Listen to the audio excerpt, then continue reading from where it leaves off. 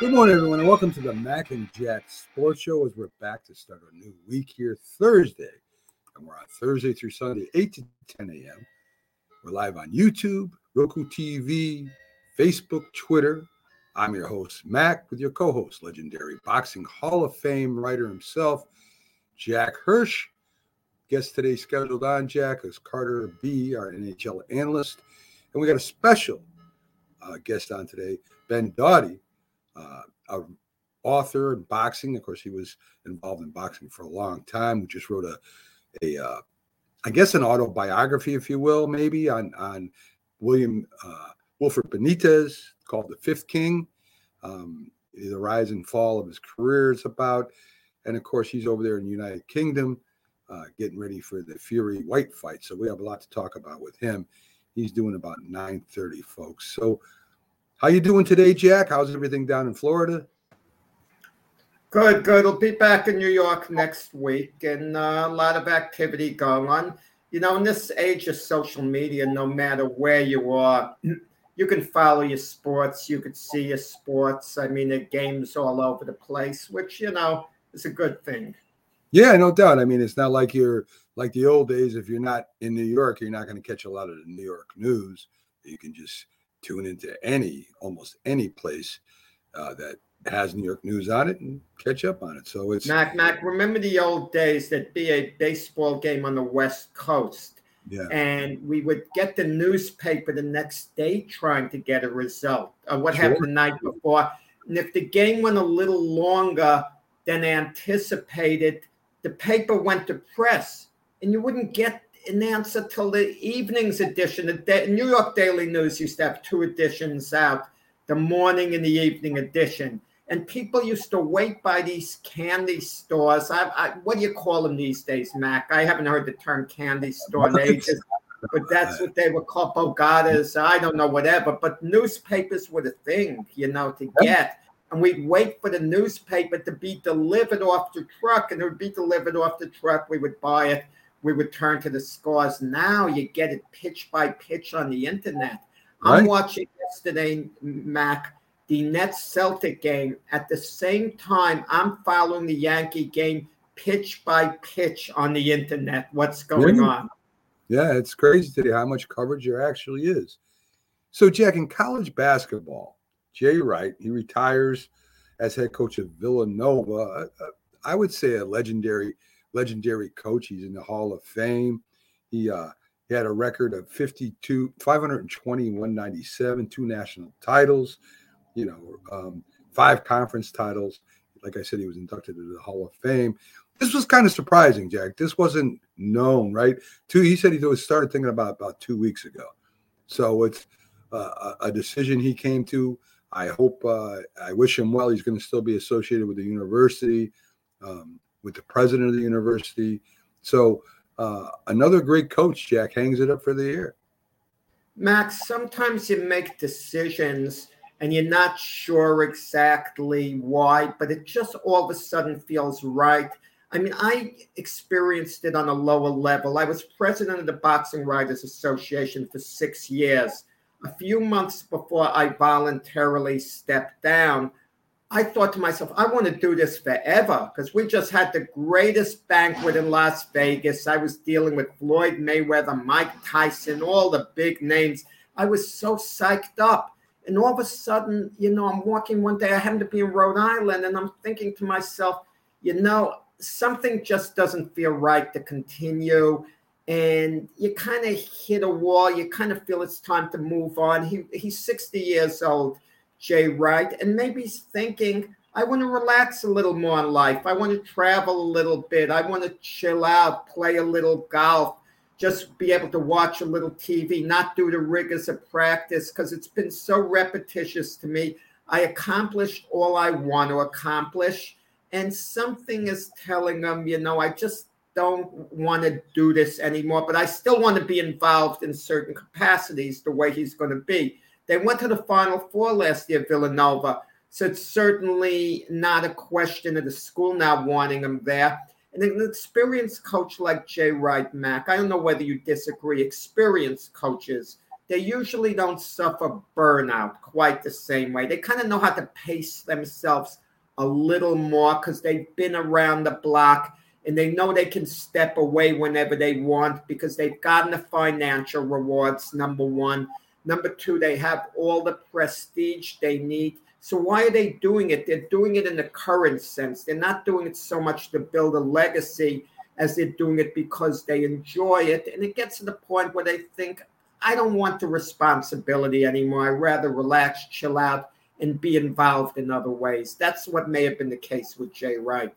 I think you're right, Jack. I think everything you said there was right. I mean, that's any type of coach, college, even down to high school, Jack. Your time is so tense and involved and scripted, and you're trying to get your team to be better and win and to try to build for the following year. There's all kinds of things you're doing, scouting and recruiting and all that stuff. It's really, I mean, if you have a month off a year, you're lucky. And I know they're probably thinking about it while they're on vacation somewhere. They're probably thinking of it too. So, I mean, it's not an easy life. I mean, I don't feel sorry for them because, this is what they want to do and they do get compensated for it. But I mean, unlike other jobs that you have, you can, punch out and go home. This really isn't one of those jobs. So good for him. I'm glad he's moved on. He might get the itch and come back. You never know, Jack. Some coaches and they think they want to quit and then they quit and they it's so much in their blood they want to come back. Mac, how do you like this scenario? He's from the Philly area. Imagine the Sixers the next round get eliminated from the playoffs, and imagine there being a coaching change. There'd be a major outcry. We want Jay Wright to coach the Sixers, and you never know. You never know. I don't wish Doc Rivers to get fired. Don't misunderstand me. I'm just talking about a possible, scenario that could pop up out of nowhere. Sure. You never know. I mean, listen, he's a hometown favorite, very successful. And there's college basketball coaches that have gone up to the NBA and done very well. So who knows? But again, good luck to him. Good luck to his family. Hope he enjoys his retirement and has fun in life a little bit. So Jay Wright retires from Villanova. Jack, I really want to get into something that's really I don't understand. And maybe you can help me understand this. This wide receiver frenzy. Latest Debo Samuels wants to be traded. He doesn't want to talk to 49ers. You got A.J. Brown wanting to be traded. We think DK Metcalf's going to be traded before the draft. And I get receivers are important, but their importance is nowhere close to a quarterback. And a quarterback, I can see getting $30 million a year, $40 million a year in today's market. I can't see that with a wide receiver, especially what you have to give up to sign this guy. Now, Tyreek Hill going to the Miami Dolphins does not in any way mean the Dolphins are going to the Super Bowl. They probably won't even get close. Devontae Adams going to the Raiders doesn't mean the Raiders are going to the Super Bowl. Far from it. The Raiders are not going to the Super Bowl next year. And these other Debo Samuels, I don't know where he's going to end up, but he's going to demand a lot of money and a lot of draft picks from the team that wants to get him. And the 49ers don't have to give him up. Let's put it, first of all, he has 2 more years with the San Francisco 49ers. They don't have to do anything. DK Metcalf's playing his last year. So the Seattle Seahawks are going to have to make a decision. So what bothers me about this, Jack, is when I watch shows and listen to shows on the radio, and they say stupid stuff. Now, these are former NFL players, Jack. These are guys that played the game who are now analysts. And they say, well, Miami Dolphins are going for it. Going for what? Going to sell some more tickets? Maybe it'll be a little more exciting? What are they actually going for?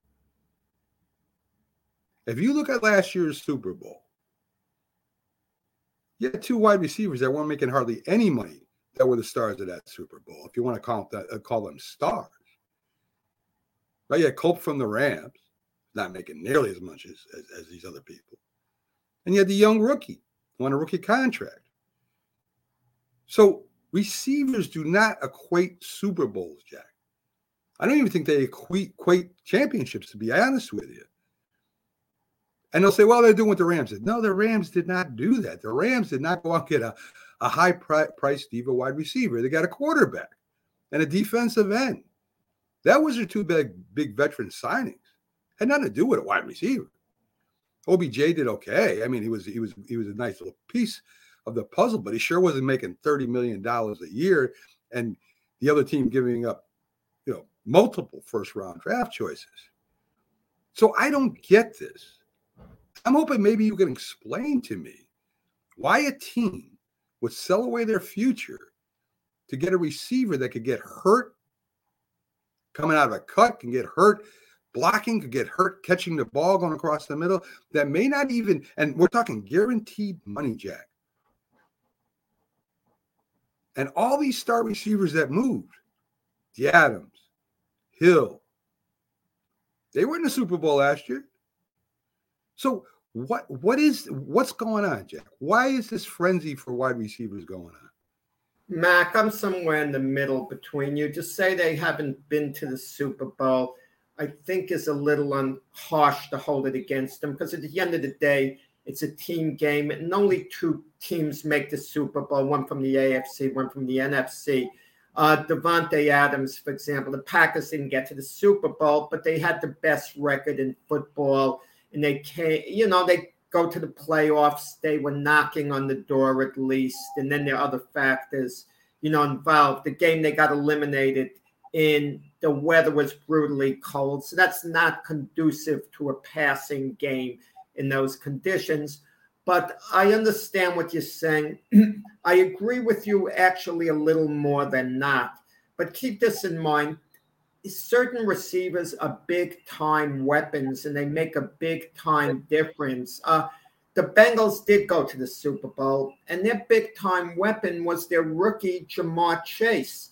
Now, if you had his position wide receivers by committee, guys not quite as good, maybe they don't go to the Super Bowl. Maybe they come up a little short, because they did win in overtime against the Chiefs to get there at the end. Certain guys like a Jerry Rice, a Terrell Owens, a Randy Moss, major weapon. You can't quite get another guy of that caliber. But with that said, you can maybe make up for it. But if you don't sign a receiver to this mega deal, you can fill in other positions. You could get 2 or 3 other starters, and you could actually perhaps be better off. The Tyreek Hill thing, who's throwing it to him in Miami? Tua.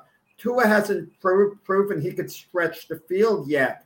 So I don't know what I have given Tyreek Hill if I'm Miami, that contract. I don't think they're in the verge of getting over the top. And it depends on your situation at quarterback, Mac. If you have Patrick Mahomes or Aaron Rodgers, you want the one big receiver who can maybe push over the top. Look, the Packers are going to make up the Davante Adams thing. I don't think they're going to get hurt. They already signed Sammy Watkins. Quality receiver when healthy. They're going to draft a wide receiver probably in the first round. So between those two, they'll manage. They'll be okay. We have the cap. That's what the problem is. If we didn't have the cap, whatever you give these guys, maybe it doesn't hurt you as much in other positions. But now with the cap, you're suffering elsewhere. And what's the mentality of these teams? I think they're thinking in terms of a weapon, a big player, who they could unleash on a 60-yard pass, the Thunderbolts and that type thing. And you're right. Stephon Diggs gets the big contract in Miami.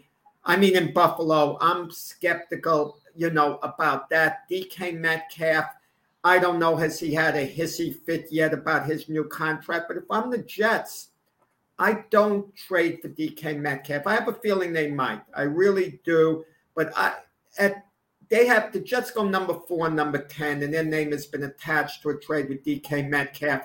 They could conceivably give up a number 10 pick, number 10 overall, and number 38 overall, let's say, for DK Metcalf and one other pick down the line. I don't think I'd do that because at number 10, you're going to be able to draft a really top-of-the-line college receiver and not pay him nearly the amount of DK Metcalf, which is going to give you a lot more flexibility under the cap to do other things. But then again, these teams tend to want to go for weapons. Look, OBJ, wasn't he that big weapon, the big-time receiver with the Giants? Cleveland makes a deal. It didn't work out with Cleveland. He went to the Rams. He contributed with the Rams, caught a touchdown in the Super Bowl, but he wasn't a big weapon. No. But certain receivers, Mac, maybe you have to work something out with, as much as you hate to, and give him the money like a Cooper Kupp. Cooper Kupp with the Rams, he said he doesn't have to be the highest paid guy. Right. He wants a deal that's fair for him and fair for the Rams. I like that attitude. So the Rams might be able to work with him. But, what do you do investing in one player that's not a quarterback? Aaron Donald, he's a weapon on defense. What do you do there? I think the biggest problem too, Mac, and this is with all these signings, not only football, but in baseball, we never look at the back end of the contract. We always see what the guy is now. We don't want to see what the guy is going to be in 3 years. And we give them all this money, and usually in 3 years, they're not the same player. They start declining. So, and I hate when people say, Mac, and it could be any sport, you give a guy like a 6-year contract. Well, if he could give you 4 good years, then you're happy. No, I'm not happy. I want the full amount. I want everything for my money, Mac. I agree. You're going in there. I don't like money in the back end of the contract where I'm suffering later on. I agree. And I kind of agree with you. But the market gets set. It takes just one team to pay the mega money for wide receiver. Then the next guy's holding out for the same. Then another team eventually gives him money around that same amount. And then the market is set. And then you have a problem. Jerry Jones, you know what he said the other day? He was gloating what a great deal he made on Dak Prescott's contract, because Jerry Jones's logic was, well, at the time, it looked like I overpaid Prescott. But now it doesn't look like such a bad deal when you see what all the other quarterbacks are getting. I actually made a good deal. Yeah. Yeah, but, I could see that. I can see the quarterback being the highest paid player on the team, unless you got a freak on defense or something like a Lawrence Taylor or something like that. I can see the quarterback making all that money. A wide receiver, I can't see. I don't know. Well, they're still going to get paid less than the quarterback, than the elite quarterbacks. You're talking $30 million, Jack. That's quarterback money. That's quarterback money for a wide receiver. And a wide receiver, like I said, quarterback has less chance of getting injured than a wide receiver does. The rules are in place for him to be protected. Wide receiver has some rules, but he like I said, he's cutting. He's trying to clear out the thing. He's blocking. He's catching. He's doing everything on every play. They don't just, they don't run down the field. Would you give Jerry Rice that superstar money? No. Jerry, you wouldn't give it to Jerry Rice? No, not one player, not one receiver, Jack. No. Randy Moss? No. These guys are weapons, but these guys are difference makers. They're difference makers. Listen, I agree, but I always thought economics was, the things that you can't get, you pay more for. Wide receivers are going to be a dime a dozen. This is what they're producing in college right now. They're not producing running backs like they used to. They're producing wide receivers.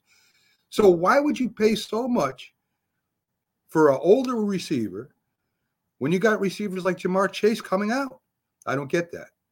Mac, it's amazing, studying the mock drafts, seeing who's coming out, the lack of running backs. I mean, teams are waiting on running backs. I mean, the value just doesn't seem to be there out of college. That it's high on receivers, it's high on pass rushes, but it just doesn't, the value is just not high on running backs anymore. But I think it's a mindset, Mac. I think years from now, a big value is going to be put on running backs again. but I think teams are putting a little more emphasis on the offensive line, which they absolutely should. I think that's the biggest problem with the majority of teams in the NFL. Hardly anyone has a top-of-the-line offensive line. Yeah. And if you have a great offensive line, you make your running backs better. You make your receivers better. Obviously, you make the quarterback better. Sure, Jack. So we still got a little time before Carter comes in. I want to talk about a couple baseball players right now. Ohtani pitches just lights out. I mean, Ohtani was on. And the total opposite is Garrett Cole. Garrett Cole's numbers are awful. And Ohtani, Jack, I watched the highlights or the games, and I try to figure out what is the difference between, an ace like Garrett Cole, or supposedly ace like Garrett Cole was an ace, and a guy like Ohtani. And when I watch Ohtani pitch, he's throwing more breaking balls. He's out of the zone when he's ahead, and he gets ahead. And all good pitchers want to get up 0-2 or 1-2. They don't want to get behind the batters, because once they get behind the batters, they got to make that pitch, right? And it seems to me, and tell me if I'm wrong, because now we're starting to get close to that 6 games you were talking about with Garrett Cole. Garrett Cole is missing something, Jack. I don't know. As I said, I don't know if it's in his mechanics. He's not hiding the ball. I don't know if it's partly the catcher's fault. But I come back to Garrett Cole. And it seems to me that Garrett Cole is always going 3-2 in the count, and he's got to strike somebody out, or he's giving up a home run. And I don't know why he's not getting up 0-2 and then throwing his breaking ball. You're 2-1. They don't care about it. You throw all the garbage you want to throw. You got to get up, and that's basic pitching, right? You want to get up ahead of the batter. Garrett Cole ain't doing that this year, Jack. Severino, Nestor are both pitching better than him. So, I mean, have you watched him pitch? What do you think is going on there, Jack? No, the other night he threw close to 50 pitches in the inning before being taken out. I mean, that's insane. Yeah. Close to 50 pitches before he was taken out. And you're right. He's falling behind on the count. Hitters are battling him. They're fouling pitches off, and then they eventually prevail, get a walk. Location's a little off, but his stuff seems to be good. It's a little more location. It's been 3 starts. I mean, I'm concerned, but I'm not worried. How can you not be concerned 3 starts like that? As far as Ohtani goes, I mean, in a way, he's in the same boat with Garrett Cole. But listen to me. Last night, Ohtani was lights out. Yeah. Pitches 6 innings, strikes out 12 guys, doesn't give up a run. He was lights out. But the start before that against the Texas Rangers, they hammered him. Yeah. He had a hard time finding the strike zone. They hit a grand slam home off him. I'm watching the game. Ohtani just wasn't good at all. I mean, he was even worse than Garrett Cole's been looking in that 1 start. It's been 3 starts. I don't take it lightly. In 3 starts, you would think he should be very good in at least one of them, okay? Right. And it hasn't happened. And I understand, too, it gets to the point where you can't keep saying, well, it's early, give him time.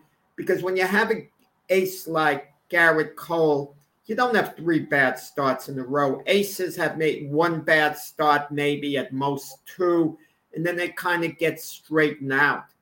So now every time Garrett Cole takes the mound, he's going to be kind of under the microscope his next start. All of us are anxiously waiting for him to break out of it. Also, we use the term, Mac, for hitters, slump. The greatest hitters have a bad patch where they'll be up 50 times, okay, and maybe get 8 hits and 50 times at bat. And then they'll break out of it and they'll be their great self. Maybe that's the case with a pitcher once in a while. They just have like a kind of slump off the bat, or they have a difficult time getting started. If it happened with an elite hitter at this point, I don't think we're getting so hype about it. Take a player like Carlos Correa on the Twins, okay? The highest profile free agent. He's hitting like what 176 so far. But you know he's going to snap out of it, and he's going to be fine before the season's over. But with a pitcher, you're concerned, if he's missing the plate, they're hitting him.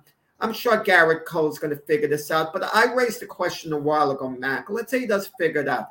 He's getting $36 million a year for the next 7 years. He signed for that yearly amount for 9 years. He's 2 years in. I think he's been very good for the Yankees the last 2 years on balance. They can't complain. They haven't gotten their money's worth. He could have been a little better, but he was closer to what you wanted than not. Okay?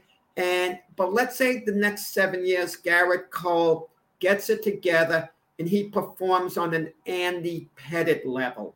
You're not giving a guy superstar money, making him, the highest paid Yankee in history, $36 million a year, substantially more than you even offered Aaron Judge, to give you Andy Pettitte type performances. Do you take it? Yeah, you take it and you say the guy hasn't been a failure. He's been good, but it's not what you're looking for. The Yankees paid that money to get an ace, okay? And he's been the exact opposite right now. But pitchers get it together. Look, Chapman, he might be an elite closer this year when all's said and done. He got the save yesterday. But remember last year he had a patch. He couldn't get anyone out. It was ridiculous after a while.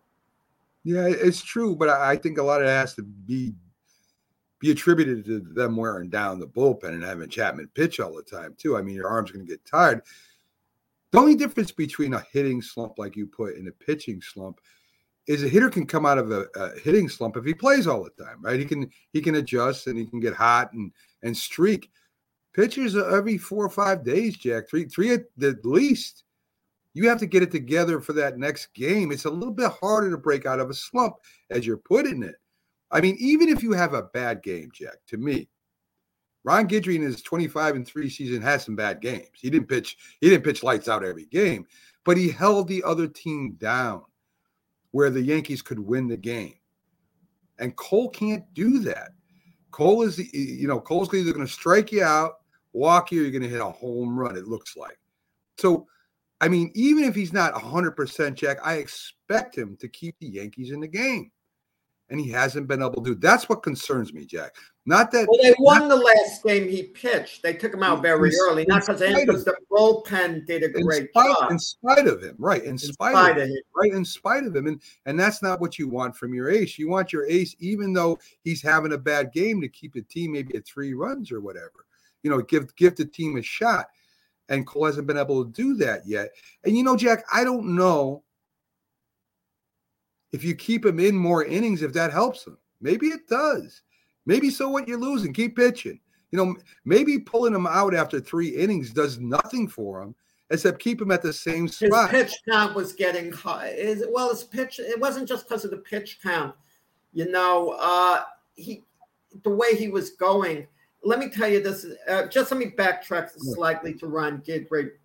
He couldn't have had many bad outings, Mac, in 1978. He was 25-3 record with a 1.74 ERA. So I don't remember many bad games.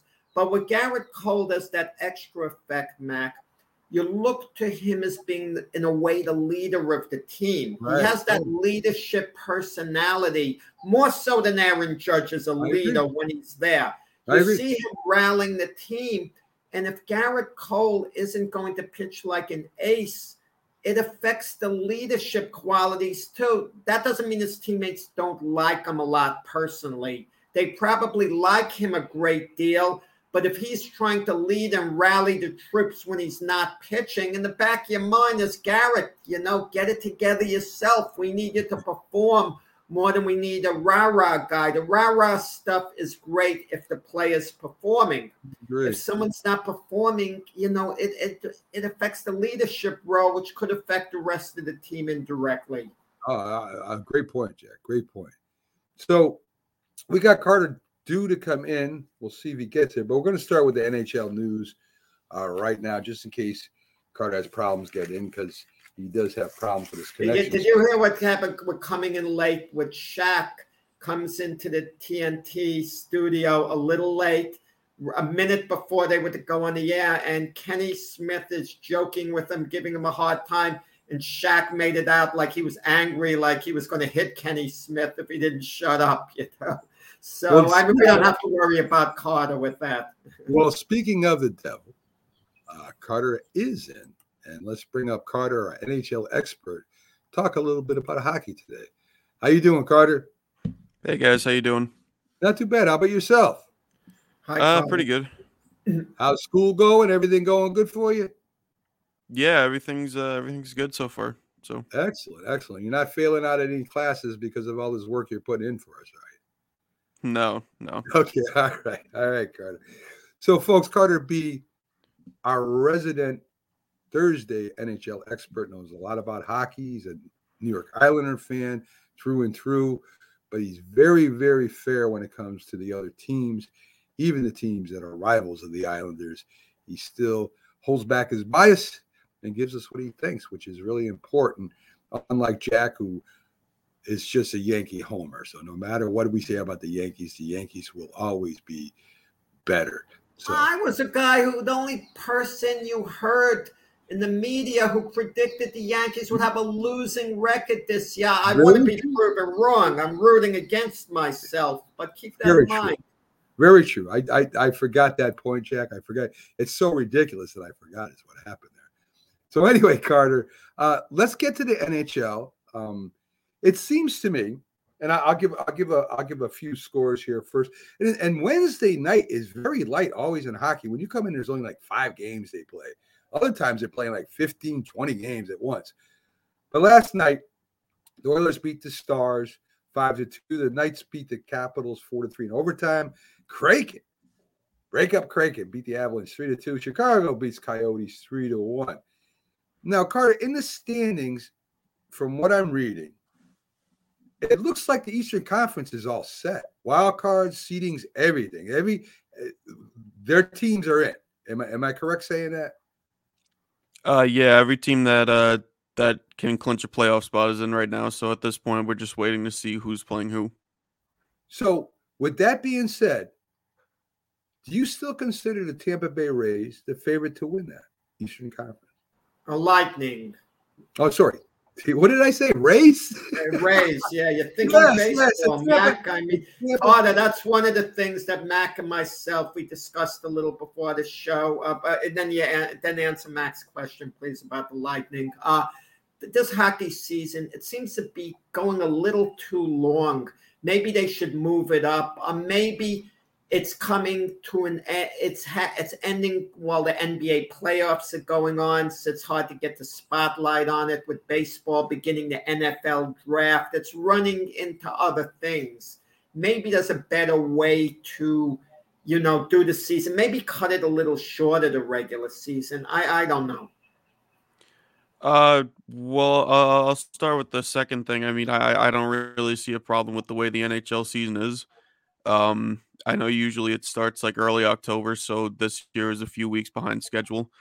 But for the most part, I usually don't see a problem with an 82 game season plus playoffs. It usually runs a pretty good schedule over the course of the year. So, but to answer the Tampa Bay question, I would have to think they're the favorite to most. I mean, obviously they're the two-time defending Stanley Cup champions. So as soon as they get knocked off, then, we could start talking about other teams like Florida and Carolina. But for now, I definitely have to think that, Tampa's the favorite to win the East again.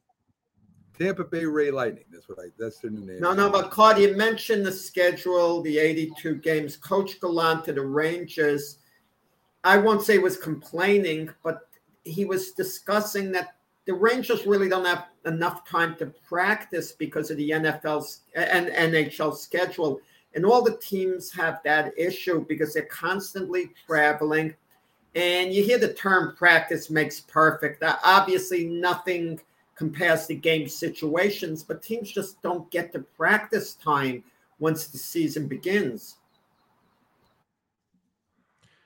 I'm gonna be honest. I don't know where you heard that, but again, I highly doubt he said that. I don't know. I just don't think there's any issue with the way the league is. I don't hear any other coach complaining about it. So, uh, I really don't have much more to say than that. Yeah, I think that the few week delay is what really hurt them. If you want to get into the NBA and NFL draft, if it ran normally, we'd be in the playoffs already, no problem. Um, Carter, the West is a different story, right? The West is still way up in the air.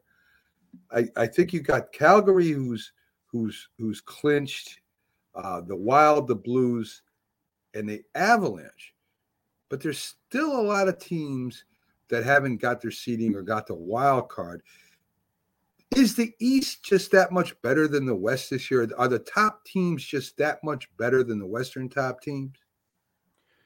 That's definitely the way it looks from looking at the standings anyway. But excuse me.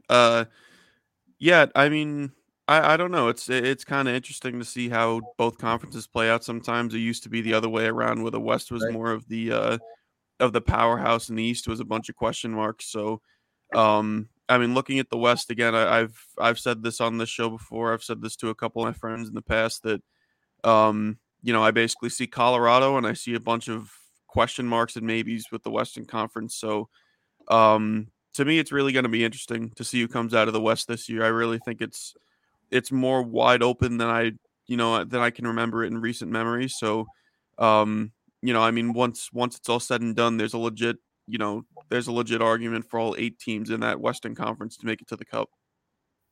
Yeah, I mean, you watch the games East and West. I've caught a couple, and it just seems to me, now I'm not counting the Avalanche because they're a very good team, but it seems to me that when I watch the Eastern games play, it's just more physical. It's a little bit more faster than these other than the Western teams. And I know there's cycles, right? In every sport, there's a cycle where one conference is better than the other. And I don't think, and honestly, Carter, without counting the Avalanche, that any Western team right now could beat the top 6 teams in the East. I really don't believe it. Just watching them play the games that I do catch, I don't think they could beat the top 6 teams coming out of the East, except for maybe the Avalanche.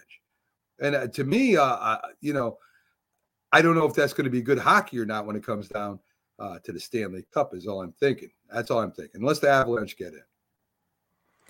Yeah, I mean, there are different matchups that I kind of, pick and choose. I go over in my own head and see just kind of, who you think can beat who in certain matchups. And, Stanley Cup playoffs are all about matchups, right? I know that's kind of, cliche and a bit weird to say, but, it all depends on who you're matching up against, and most of the time, the team that wins in the Stanley Cup playoffs is the team that forces their opponent to play their style of hockey, right? So, whether the Eastern Conference is going to force that more, scoring and finesse style, or whether the West is going to force that more defensive and physicality, type of game. It's really going to be interesting to see, who wins it all this year. I'm excited.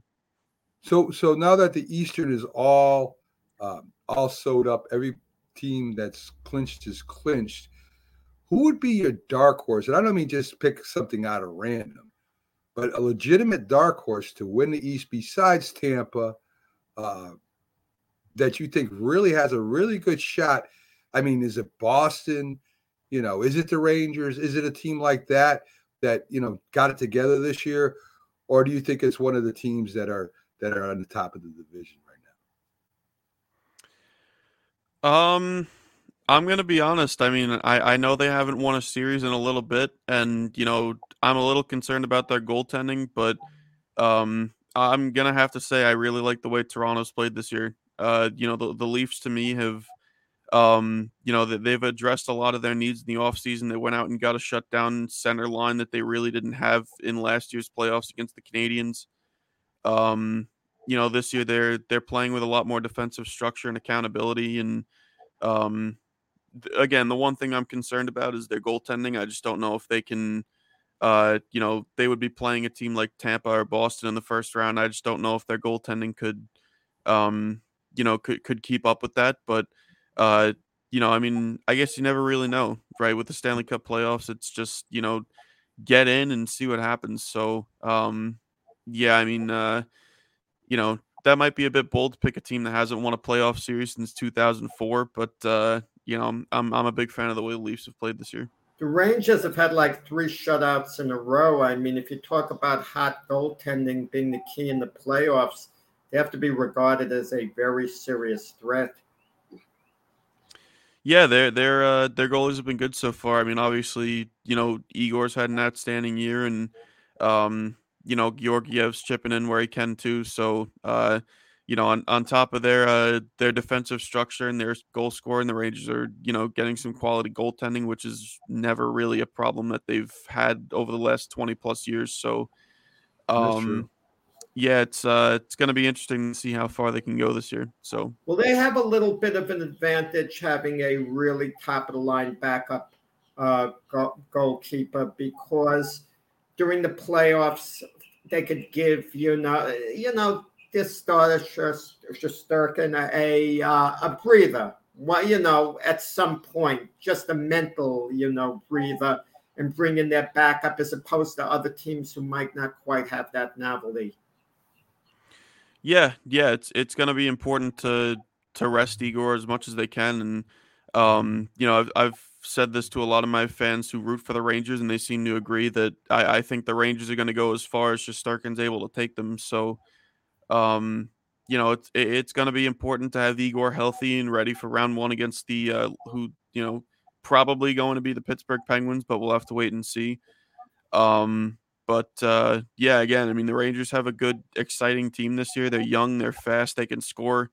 And something that they really haven't been able to do in the past is now they can defend. So, it's going to be interesting to see how far the Rangers can make it this year, and more importantly, how Igor does in the Stanley Cup playoffs.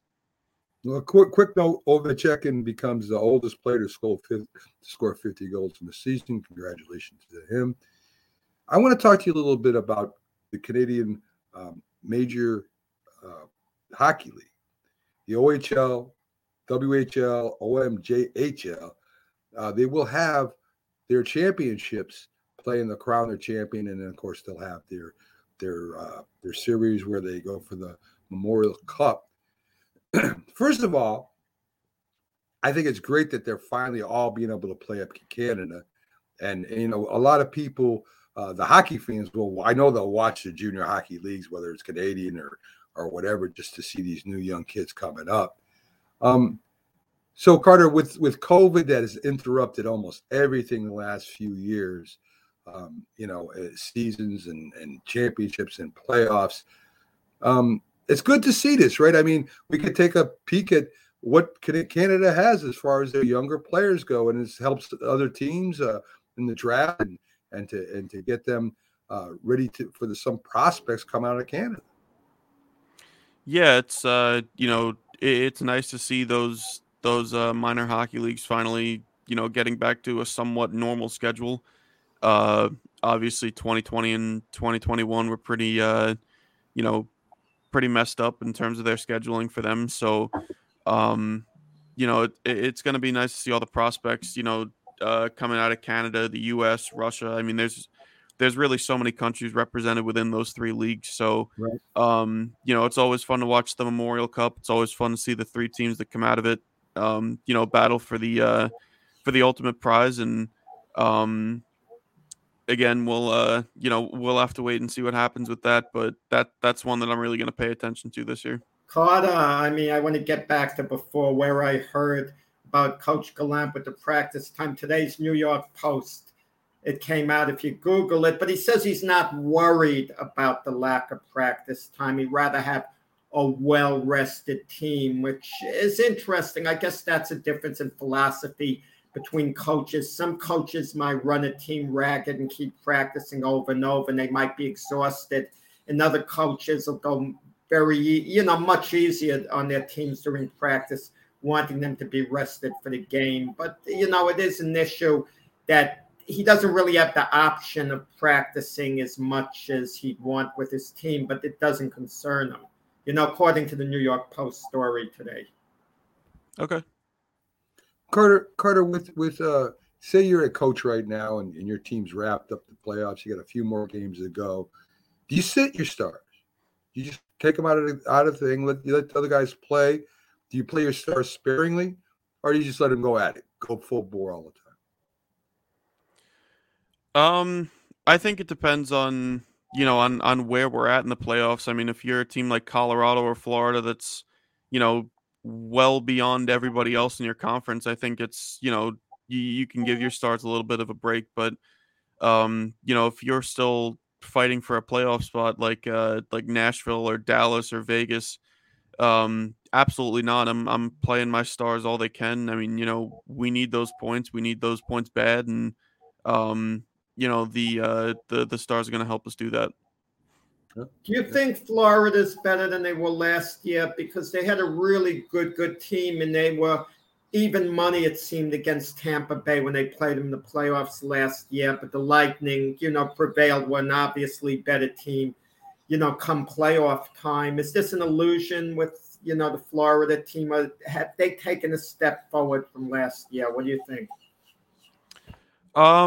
I mean, definitely if you look at their record, especially their goals against and goals for, I think they've taken a huge step forward. I think guys like Huberdeau and Barkov have really taken a step offensively. Outside of that, though, I think it's kind of hard to compare because you're comparing a 56 game schedule to an 82 game schedule. So obviously, they're going to get more chances to prove themselves over the course of the 82 game rather than the shortened schedule. So, but yeah, I mean, looking at Florida, they're a scary team. I wouldn't want to run into them in the playoffs. I mean, again, they're another team that hasn't won a playoff series in a little while, but looking at their forward core, I mean, they have 4 lines that can score. They have 6 defensemen that aren't afraid to rush the puck and score themselves, and they have 2 great goalies in net. So, Florida is one of the few teams in the Eastern Conference that I'd be genuinely scared of if I were to run into them in the playoffs.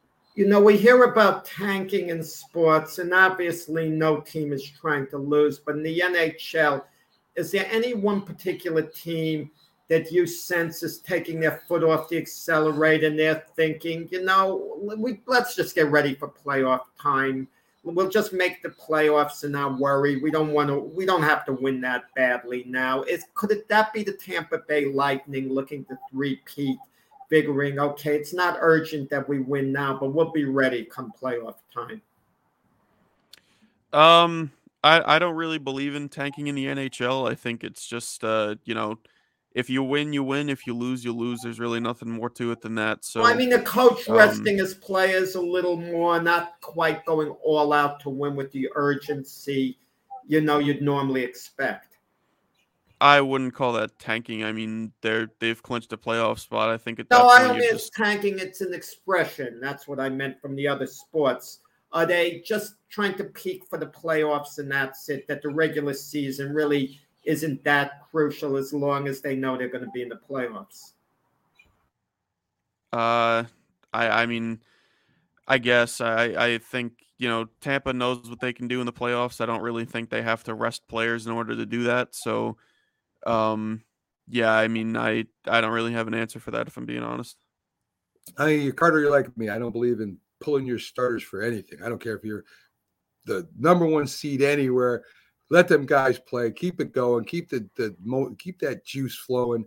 Don't be giving them a chance to sit back and start thinking about other things besides what they're doing. I'm all for that. I hate the thought process. Well, we're going to get a bye this week, so that means we're in better shape when, in at least half of the cases, the ones that get the bye end up losing because they're not as ready as the other team coming to get them. Carter, thanks for coming in as you do every Thursday. We love having you on.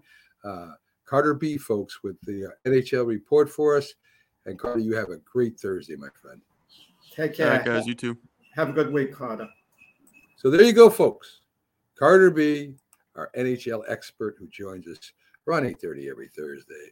And, of course, with the playoffs coming, we'll want to have him on and give us in-depth look at the teams in the playoffs and what's going on. So, folks, we're going to take our first time out for today.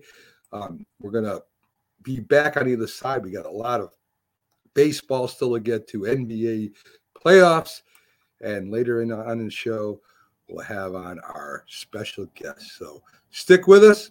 And if you like boxing, that's a hint. He'll be here about 9:30. So, folks, stick with us. We'll be right back after these messages.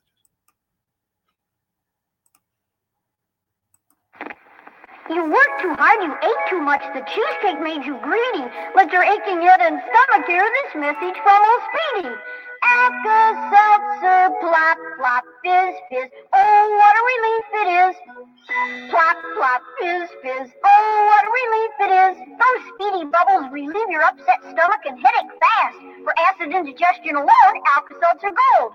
Oh, what a relief it is. What a relief. If you served honorably in our nation's armed forces and you're looking for a way to continue serving your fellow veterans in your community, then join AMVETS. Each year, AMVETS members volunteer millions of hours at VA healthcare facilities from coast to coast, helping to improve the lives of their fellow veterans through the VA Voluntary Services Program. AMVETS posts and departments also participate in a wide variety of community service projects, ranging from Americanism in our schools to supporting the Special Olympics and Boy Scouts of America. If you no longer wear the uniform today, you can still serve through the AMVETS by joining today at amvets.org.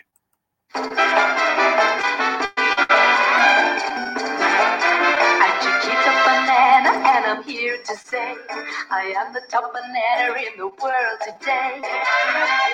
Now you know the best bananas in the land.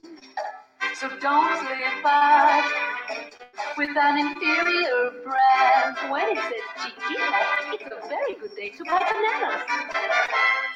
Hi, Grandma. What's for dinner? Hey, honey, I'm making stew tonight. Ooh, can Nina come over?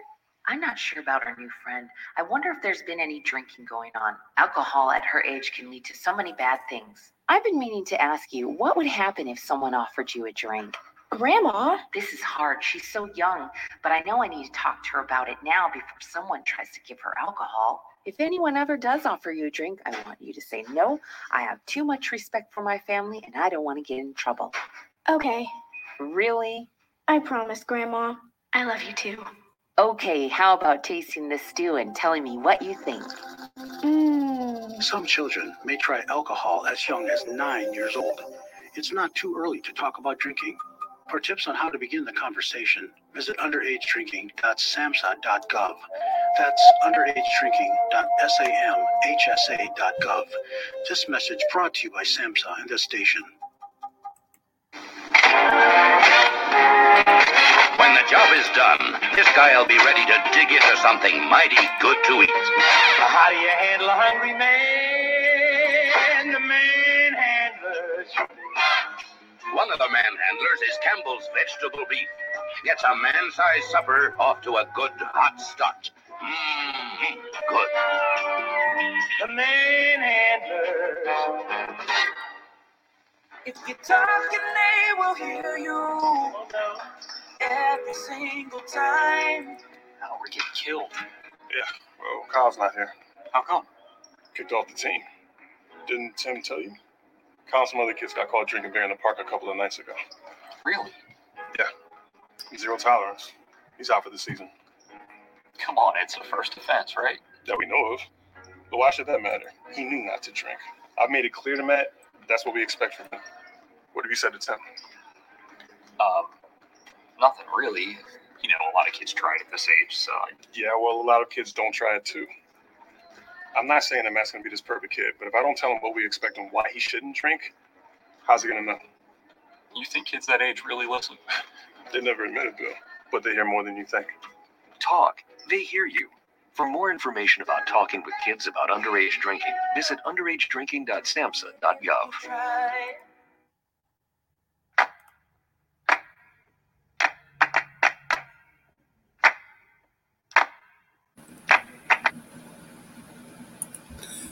This is a presentation of Northeast Streaming Sports.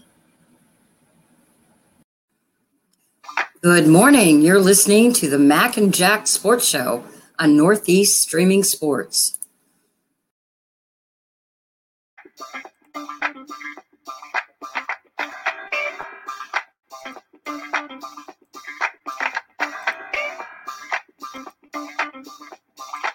Good morning, everyone, and welcome back to the Mac and Jack Sports Show. We're on live 8 to 10 a.m. Thursday through Sunday. We're on YouTube, Roku TV, Twitter, Facebook, and a bunch of other ones that we'll be on later. Jack, we just had Carter in here talking a little bit about the hockey and the playoff picture and maybe who he thinks might do something. So we covered hockey, and I want to get into the NBA playoffs right now. Later on in the show, folks, we'll be having Ben Doughty in, boxing author, talking a little bit about Wilfred Benitez. From the UK, Mac. From the Direct UK. from England, yes, from the UK. And he'll be talking about Wilfred Benitez, his biography, I guess you could say. He wrote on him, The Fifth King. He was boxing, of course, when Sugar Ray Leonard, Thomas Hearns, Roberto Durant. And, they had unbelievable amount of welterweight talent back then. And Wilfred Benitez was the youngest champion ever at 17. And he's on to talk about his rise and fall, especially after Hearns' fight, how he fell after Tommy Hearns put a hurting on him. So anyways, we'll be talking about that. And, of course, we got some big boxing coming up, too, since he's over there with Fury and White. We'll be talking a little bit about that. But let's get to the NBA playoffs. Pretty exciting stuff, Jack. The Celtics come roaring back to beat the Nets. The Celtics just got a good to great defensive team, Jack. And you saw in the second half all the turnovers they forced from Durant. And Kyrie Irving didn't have a big game. I think he scored 10 points, couldn't find the basket. And the Celtics just have, I think, a better team, Jack. They got better team chemistry. Their bench plays better. Their other players play better. And their defense is tenacious. And, we haven't been talking about the Celtics winning the East. A lot of people said they would burn out and all this good stuff. But they're legit, Jack. They're really legit. And I think they got as good a shot as anybody in the East. Yeah, they're very legit. I watched the Celtic game yesterday, and Kevin Durant had one of his worst games. He couldn't hit a shot in the second half. And, as sensational a player as Kyrie Irving is, let's forget his personality, but when all cylinders are going, he's as good a one-on-one player as anyone on the NBA. He's just about unguardable at times. The offense never runs in a fluid way when you allow Kyrie Irving to take the ball down the court. He takes the ball down the court, and guys are standing around, and he's not a passer who looks to hit the open man cutting for the basket. He's always looking to score. If he gives the ball up, it's only temporary. He expects to get it back so he could score. And the Nets, I know Bruce Bowen has played very well, for example. They've had a little complimentary help, but, not so much. They're basically a two-man team. Yeah. Even when Durant and Irving are playing a great game, both of them at the same time, and the Nets are winning, they're not dominating. And the only way for them to win an NBA championship the way they are now is for Irving and Durant to be at their very best every game. And as we know in the NBA, that's not going to happen. Superstar players are going to have their share of great games. They're going to have their share of okay games. And they're going to have, obviously, once in a while, a poor game. And I think with Durant and Irving, they're basically out of gas. They've run out of steam. Yesterday, it certainly looked like they were going to win, and then the Celtics overtake them in the second half. Because like I say, the Celtics have a better team chemistry. The ball is going all over the place with the Celtics. They're passing back and forth, and the Nets are basically a team just of firepower. Can Irving and Durant overpower you? We're going to have a boxing guest on later. The Nets are the type of fighter who takes it to you all out for knockout. He has to blow you out of the ring in the first few rounds, because if he doesn't get you out of there, then you see his weaknesses. And that's what basically, the Nets are. In the first half, the Nets played more team basketball than I've seen them play in a long time. Other people were taking shots. But when it gets down to it, and the stats prove this, they're the most one-on-one team, in the NBA. And at the end of the game, they forget the team chemistry, and they just go Durant one-on-one, Kyrie one-on-one. And even Durant was saying they just cut him off at every angle. He could not get in the alley. He could not get a good shot off in the second half. And you got to attribute it to the Celtics. You got to say they had the right game plan. And for some reason, I don't know if Steve Nash has the power or not over there, but what they did in the first half was great. I mean, they looked like a complete basketball team, and that's when Durant scored 27 points. When they go down and they start playing one-on-one, against a good team, that's not going to work. That's just not going to work. And if they get knocked off by the Celtics, they would have got knocked off by the Bucks or the 76ers or whatever, the team that. Well, they're better coached. I mean, the Celtics are better coached than the Nets. Agree. And it's not that Steve Nash doesn't know the game. He can't coach the guys he has. The only reason Steve Nash is the coach of the Nets is because Durant and Irving wanted him there. I mean, that's the main reason. I mean, Kenny Atkins was the coach before that. He was a disciplinarian, okay? And they wanted him out, reportedly. The players wanted him out. Kenny Atkins did a really good job with the Nets, and they need that type of coach who tells them what to do, doesn't just ask them what they want to do. And Kyrie Irving, I mean, it's not that he doesn't play hard, but he doesn't sometimes play the game the right way, on defense, on offense. I mean, again, when he's as good a one-on-one player as anyone on the game. He has certain sensational games.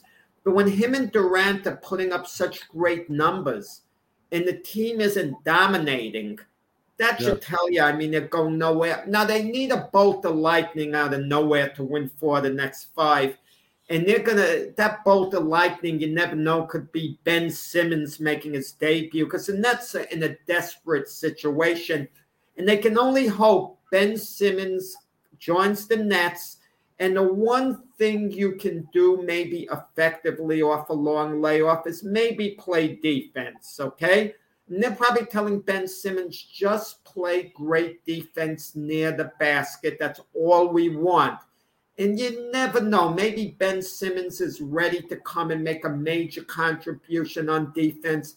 Maybe the Nets win the next 2 at the Barclays Center. Keep this in mind. Last year, the Nets were up 2-0 against Milwaukee, and they blew Milwaukee out, I think, in the second game. Milwaukee looked dead in the water. I mean, when they were down 2-0, yet they came back and they somehow won the series. So there's always a possibility, the Nets could wage a comeback. I don't expect them to get swept, Jack. I expect the Nets to win one of the next 2 at least. But I don't know if Ben Simmons just playing good defense is going to make that much of a difference. I don't know. We'll see. We'll see what happens. It's funny about short series, Mac. Let's say that game 1 when the Celtics won at the buzzer. Let's say the Nets had won that game, which they so easily could have. We'd be talking about a series that was 1 game apiece and a dogfight that could go either way. So the perception sometimes is, in such a thin line. True, but ifs are for losers, Jack. Ifs aren't for the winners. So we'll see what happens. In other action, listen, Embiid lives up to his reputation. This man wants it more than I've seen him want it any year he's played. I don't know if he's played you don't hear about injuries. He wants to play every minute of every game. He's huge against the Raptors. The Raptors, to me, Jackie, they're down 3-0. They might win next game. I don't know.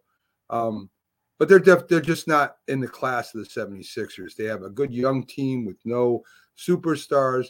They have a good team, but they're not a championship team. And I think the 76ers are. I'm going to tell you, this playoff scenario might be unfolding very nicely for the 76ers. They're going to beat Toronto, the Raptors. Raptors aren't coming back. Now, that means they would play the Miami, in all probability, the Miami Heat. I'm assuming the Bucks beat the Chicago Bulls. They're not a lock, but they probably will. The Bucks beat them, meaning the Bucks would play the Celtics, assuming the Celtics beat the Nets. If everything is playing out, and those assumptions, I'm not really assuming it's going to happen for sure. I'm just saying the odds. It's so a if that good scenario happens, the 76ers would play the Miami Heat, assuming they beat the Hawks, who they're up 2-0 against. 76ers, to me, would be favored to beat the Miami Heat. Okay? They would be favored, and that means they would play the Bucks-Celtic winner. And by that, the Bucks-Celtic winner would be pretty beat up from playing one another. So it's kind of unfolding in a nice way for them. Yeah, I mean, your scenario to me is probably the most likely scenario that's going to happen. So, listen, I mean, I think any one of those four teams, the Bucks, the Celtics, the Heat, and the 76ers could very well go and win a championship this year. I think they're all four that good. It's really wide open, Mac, the NBA. I agree. It's really wide open. I mean, even in the West. I still think the Bucks are the best team. The Celtics are right there, Jack. But they lost yesterday. Surprise loss at home to the Bulls, and it's 1-up. DeRozan played a great game for the Bulls, scored at 41 points, and all of a sudden the Bulls go back home. The Bulls have been floundering a bit, and now there's some hope there. It's best 3 out of 5. And they have 3 of those next 5 games on their home court, and it's, they gave the Bulls some hope there. Yes, what happens if the Bulls win the next game at home? All of a sudden, the Bucks are under real pressure. I think the Bucks should win when all's said and done because I think they're a better team at the end of the day. I agree. But, yeah, it's interesting. It makes it exciting. It makes it exciting anyway. Giannis, of course, did his thing, and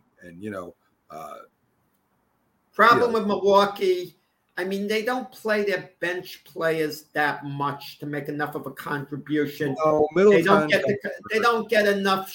They don't contribute on offense that much. They don't take too many shots. Their bench. I mean, so Milwaukee basically goes with a deep 5 for the most part. Yeah, I agree. I agree with that. Middleton, Holiday, and yeah. You also had the Warriors. Oh, let's get to today's games. You got the Grizzlies and the Timberwolves. Should be a good game. The Timberwolves surprised, I think, a lot of people beating the Grizzlies the first game. The Grizzlies kind of came back and shut down the Timberwolves, which a lot of people expected. But great 2 young teams. I mean, they've both got a great future ahead of them. The Grizzlies still could make some noise. I mean, the Grizzlies do have a good enough team to do that. And you got Dallas at the Jazz. They were tied up one apiece. I think that series depended on the health of Djokovic. Am I saying it right? Or Jovic? No, Luka. Sorry, I'm wrong. Yeah, Djokovic with Denver. They're down 2-0 to the Warriors. So even a healthy Djokovic, Denver's right. Luka, depending on Luka, how he plays and that, I think that could go either way. I'm just not crazy about the Jazz and the Warriors.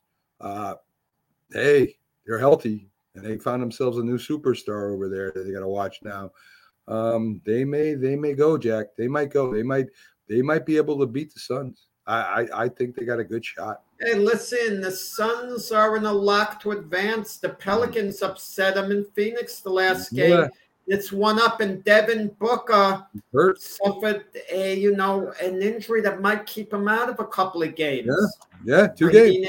And if Devin Booker's out going to New Orleans, I mean, chances are the Suns are going to win, okay? But the thing is, you never know. It might go 7 games. And if it goes 7 games, you might figure, okay, they beat New Orleans. They got that scare out of the way. But it takes something out of you for the next series because, you push to the limit, mentally, physically. So, I know we have differences of opinion sometimes on rest. But I think in the NBA playoffs, if you can make short work of your opponent and get ready for the next round, you're a lot better off. I guess. I mean, as you said, the Bucks had to come back to beat the Nets last year. I guess. I think it has a lot to do with the chemistry, Jack. Even if you're down or up or whatever, normally the team with the best chemistry, it's not always about talent, right? We know that. We know that NBA is not all about talent. You got to have good chemistry. You have a superstar, that's great. but you got to have the team that's either built around that superstar to help him out, like the Bulls and the other teams that won that. I mean, Scottie Pippen was a great NBA player, maybe a little underrated, but that was all about Jordan. And the team supported Jordan, and I just think that the chemistry has to be really, really good for you to win the NBA championship. The Bucks have great chemistry. Now, the Bulls had the chemistry with Jordan, despite his enormous talents and dominance. He blended into the team concept. Sure. And one of the things about Jordan that people don't give him credit for, despite his personality that may have brushed people the wrong way, he was coachable. He may have disagreed with things, but he did the triangle that Phil Jackson wanted to have. He didn't push his power to the point where he insisted the team do this or that, otherwise he's going to sit out. Yeah. He expressed unhappiness, at times, and he gave his GM, Jerry Krause, obviously a hard time, but he adhered to the team concept at the end of the day. I agree. I think that's what made the Celtics so good and the Lakers so good and the Detroit Pistons so good and on and on. I think they all played within the team concept, even though they had superstars on the team. Everybody seemed to step up when they needed them to step up. And, of course, the superstars took over when they had to take over. I think that's a lot more than depending on one or two players, as in Brooklyn's case. If they don't play well, forget it. And even if they do play well, you still may lose. So I just think, the teams with the chemistry, to me right now anyway, are the Celtics, are the Bucks, even though they're down 1-1 or tied 1-1. And I think the Warriors have that chemistry too, especially with Curry back. So, I think it's going to be very interesting come the end of the year. So let's get to the MLB scores from last night, Jack. Milwaukee beats Pittsburgh 4-2. Cleveland takes 2 from Chicago, 11-1 and 1-0. Philly outslugs the Rockies 9-6. The Dodgers, I know the Braves are happy to see the Dodgers go. They won 5-1. The Padres 6 to Reds 0. Baltimore, I think the attendance was 3,000 people. Beats the A's 1-0. The Rays beat the Cubs 8-2. The Yankees get by Detroit 5-3. Big game from Rizzo, again batting well. Falefica, he had a good game too. The Angels behind Ohtani 6-0. The Cards beat the Marlins 2-0. San Francisco gets one from the Mets. KC beats the Twins. Seattle beats Texas 4-2. So, it's still early, Jack. I'm watching the teams. Max, saying it's early. I don't believe it. You're the same guy after one homestand, 3 games in the season, who starts worrying about things. You, of all people, saying it's early? I did kind of flip-flop on that. I listen, these games you can't get back either, Jack. I know it's early and we're waiting for the different players to kick in, which most of them will, some won't, but you can't get these games back. Can I say something what bothers me about it being early? What you just said, I didn't realize and I didn't know. You just said the Orioles had 3,000 people at attendance. The A's. Oakland. They're at Oakland. They had 3,000 fans at Oakland. Yeah. Wow. And they've gotten off to a decent start, Oakland. People didn't think they would. They're around first place or close. The last I looked. And wow, that kind of bothers me because they lost the Oakland Raiders. And it's important that the Oakland Athletics stay put. But, I'm against owners moving teams, except if you put a good product on the field and the fans are not showing up. Now I've got a problem, with the city. Can they support a franchise if they're getting a decent product and the owner's trying to put some money into it? Now, I know the A's have sold off players, traded players like Matt Olson, for example, to the Atlanta Braves for prospects. But, still, you got to show up at the ballpark unless, the team is making no effort at all. And the A's are playing, well to start the year. They're playing okay. Yeah, listen, the A's are always, the A's are very rarely in last place, Jack. With all the stuff they do, they get the prospects and they play them. and good for them. I mean, they seem to always at the end of the year be in the top 3 at least. So I mean, listen. Well, they contend for playoff positions. Yeah. I mean, that's. I mean, I don't know what you want. I mean, I imagine they would love to hold on to some of those superstars. Maybe that would draw the fans in more. I don't know. But like you said, nobody thought the A's were going to do anything with all the people they let go of. And man, Mac, you think of franchises like Baltimore. They have the Ravens. They don't have an NBA team. They have the Washington Wizards kind of next door. They don't have an NHL team in Baltimore. Even though they have the Capitals next door in Washington, but it's not the same. It's not their team. And it's a storied franchise, the Orioles. Even though they're in last place, they have a lot of young talent. They're going to have better days. In 2-3 years, the Orioles are going to have a competitive team. They really are. If they all stay. Right. Well, they have the young talent that'll be on the contracts. I think the Orioles are going to be fine in a couple of years. I really do. But you hope the people turn out as the community. The attendance hasn't been great in Baltimore either. That's why I think I misheard you and I jumped to conclusions. But we'll see. I mean, there's always a city that doesn't have a team that's willing to open up its pocketbook and give state funds, city funds to get a team to, come to their place. Agree. And 3,000, I mean, that's a high school, football game up here, 3,000 people. That's nothing. I mean, that's ridiculous. But, Jack, in California, there's so much stuff to do. It's not like a lot of states, right? A lot of states you got, as you mentioned, in certain states, you really don't have, Hollywood. You don't have the beaches. You don't have the basketball and all this other stuff going on at once. I mean, the Lakers. The sad part is, to me, is that the Lakers and the Clippers are not even in the playoffs this year, and Oakland still can't draw, fans to the park. It's kind of sad. It really is. So, well, they sold out with the Oakland Raiders, which you kind of feel bad that they wound up moving. I agree. So, I agree. It's just listen. Some communities can get Vegas. How can you compete with Vegas, Jack? To give you that, I mean, that's one of the richest cities in the country. I mean, I don't know how anybody could. That size of a community can compete with Vegas. I mean, that's just. Well, Vegas doesn't have a Major League Baseball team or an NBA team, but I think that's around the corner now. I do too. Because having an NHL and an NFL team, I think it's only a matter of time. A lot of people move, even from the East Coast, they move to Vegas, full time. Yeah. So it is a thriving place. I agree, Jack. I 100% with you. I bet that Vegas will have all 4 sports there. So we'll see what happens.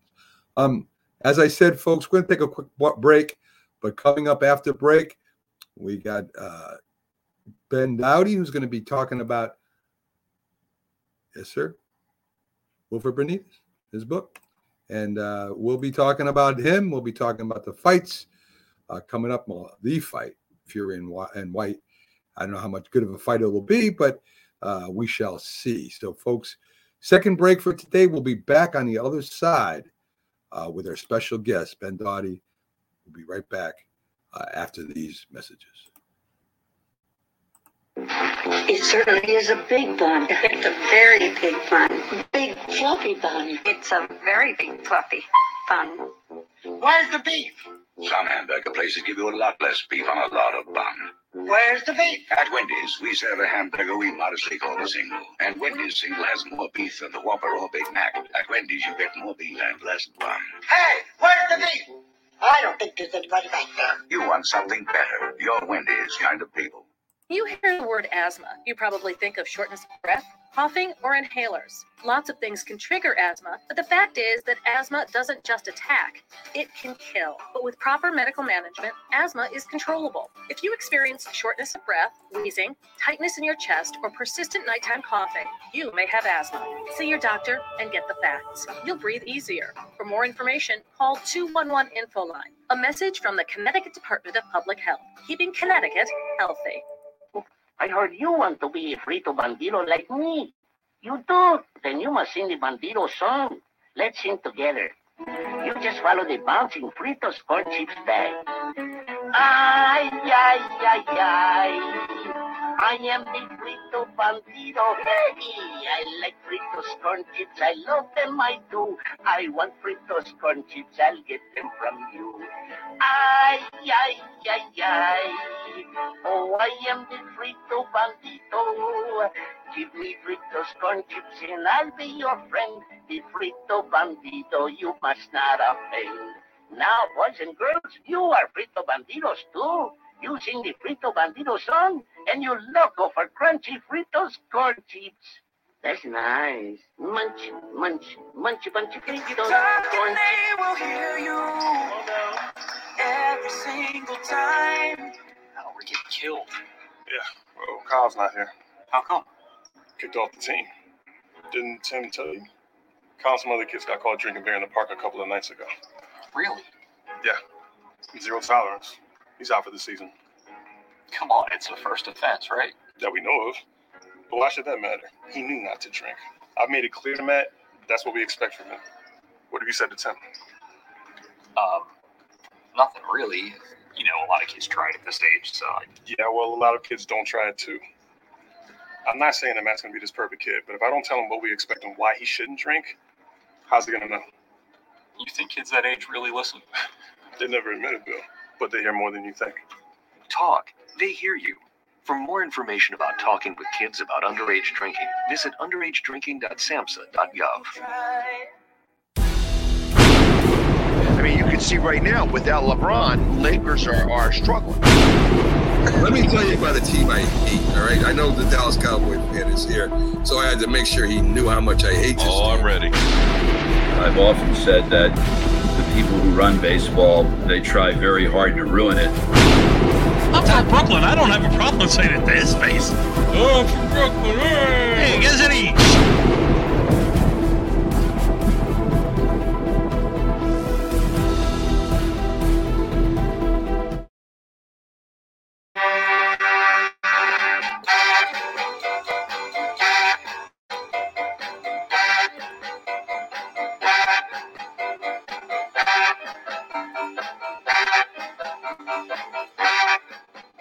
Good morning, everyone, and welcome back to the Mac and Jack Sports Show, live Thursday through Sunday, 8 to 10 a.m. I'm your host, Mac, with your co-host, Jack, as we guide our first day of the week, Thursday. Sunday, of course, is our last day. Couple things. Friday, tomorrow, we'll be having on Byron Williams, our NFL analyst, Keith Angle from TGI Sports Talk, and the Philly sports guy who messaged me earlier asking for the link, Jack. He didn't know it was Thursday, so panicked out. So I put his mind to ease, reminding me it was only Thursday. Saturday, we have our debate show with Dr. Paul Semendinger, 8 to 10 a.m. as we talk about some of the best topics in sports, kind of debate them. And then Sunday, we changed our format. We're going to be doing our mock draft special, Jack, where we're going to have on our guests talking about who their picks would be if they were the GM, who our picks would be versus them, and our picks. You know, I'll take the Giants, you'll take the Jets, Jim will take the Cowboys. And Mac, if you pick a player, does that mean he's off the board for the next guy to pick? That's a great question, Jack. I'm picking for the Jets. Right, I didn't. Someone I have originally all targeted, he goes before the 5th selection, let's say, where the Jets go 5th and 10th. That means I can't pick him, correct? No, I think you still can make your pick because there's no guarantee that that's what they're really going to do. So, for instance, if I have the Giants and I pick Joe Schmo, and it comes to you, you can pick Joe Schmo too if you want, because there's no guarantee that the Giants will do as I'm saying. So your pick is still valid. You also got the option. Realistically, it doesn't work that way, Mac, because chances are whoever the Jets, their second pick, maybe they'll get their Hutchinson is probably he'll be off the board. No one should pick him amongst, because he's going first, second at the very worst. Jets and Giants are not going to have a chance at him. But after that, everyone else might be in play. But by the time the Jets go 10th, you know, one of the guys I might like is going to probably be picked in the top 5. Well, so I can't pick him with my second pick, which is 10th overall. Well, so you would have to figure that all into your draft pick. For instance, He's probably going to be available. My 2 draft picks, I've taken in consideration what players would probably be taken before the Giants get to. Who realistically might be who you have a 50-50 chance of getting. Right. And if you can also, we should have a backup pick if he isn't available, you know, our second. That's a good idea, Jack. That's a good idea. I didn't think about that. Maybe we'll tell them that on Sunday when we go over our mock draft. Maybe we'll talk to them about that, because, by the time it gets down to the Eagles and, he's picking Hutchinson, that's just, you can't do that. That's just ridiculous. You know what I'm saying? Right. So maybe we should all do a draft when the first guy picks a player, the next guy can't pick him. He's off our board. That's a good idea. The way we should do it. That's a good idea, Jack. See, Mac, we're prepping for the show while we're on the air. This should have been done backstage. I mean, Mac, you see, you're too busy to put time in the show when we're off the air, Mac. And now we're trying to figure this out in front of the viewers. Anyone have a suggestion what we should do? Send it in to Mac, and Mac will study it out when he gets the chance. This is why we call it your personal sports network, Jack, because they're involved in every facet. They're involved in the meeting. They're involved in a production meeting, Mac. We had a meeting with the viewers just now, Jack. Isn't it? That's pretty cool. Who else does that, Jack? No one else does that. No, nobody else does that. There's probably lots of reasons why not, but we share everything, and that's why we are your personal sports. Mac, you're setting me up talking about all these prima donna wide receivers, and I know you with the Giants. You're eyeing a wide receiver right off the bat to throw me off. No, I don't think so, Jack. I think you'll be surprised at my picks, especially one of them. I believe it or not, and folks, we do have Ben Doughty backstage, so we're going to get to him in a real quick second here. Believe it or not, I was right on Saquon Barkley. I was right on Daniel Jones. I was right on Dexter Lawrence, and I was right on the young receiver that came in from Florida. Those were in my top picks, and I was right on them. I missed Thomas. I missed Pert, because Pert from UConn, I didn't think anybody would pick anybody from UConn. But Thomas I missed. But those 5 picks I got right. So just to warn you, I kind of have a feel for this stuff. So it should be interesting. So I can't wait to hear your picks, Jack. And I can't wait to argue you about them. That's going to be fun as heck. Anyway, and one other thing before we get to Ben, folks, trades are considered. So if Jack wants to say they're trading for DK Metcalf, that's his pick. You can do that if you wish to, Jack. So it's going to be almost the same as we would. Backstage right now, folks, we got a big treat for you. We got an author, a boxing man. Wrote a great book on Wilfred Benitez, right? His rise and fall, the fifth king. And people that are our age and maybe, close to our age, remember when the welterweight division was out of sight. They had all the stars back there, and Wilfred Benitez was one of them. Great record, great boxer, youngest champion ever. I mean, I can't wait to talk to Ben about all the stuff. And of course, go ahead, Jack. The welterweight division is hot today, but the difference between then and now, they were willing to fight one another, and they did back then. Today, they don't. Terrence Crawford, Errol Spence, the other elite guys in and around. It's a chess game today, but in the past, they went right to it. I don't know. I think Sugar Ray Leonard did pick and choose a little bit. Let's bring up Ben and see what's going on. Ben, how you doing today? I'm good, Mac. Although that's a bad start with saying Sugar Ray Leonard picked and choose. I think I get where you're coming from on that. But Leonard was he was the forerunner of the more Mayweather-esque approach and the businessman who looked at the risk reward. But Leonard was motivated by challenges, unlike Floyd Mayweather, for instance. He was motivated first and foremost by challenges and boxing himself into a corner. And when you put monsters like Hearns and Duran at their peak, Duran about. He's certainly at his welterweight peak that night. I know that his career was kind of interesting in peaks and troughs straight after that. But when you put monsters like Hearns and Duran in their prime, and also put Marvin Hagler, who he's been more on the slide by revisionist history, but at the time he was also undefeated for 11 years, the middleweight king by nobody. I don't think we can accuse Ray of picking and choosing. I agree with you. I mean, there was reason for it, and I understand the reason, as you said. I mean, you're fighting the best fighters in the world. I mean, where Mayweather wasn't really fighting the best fighters in the world.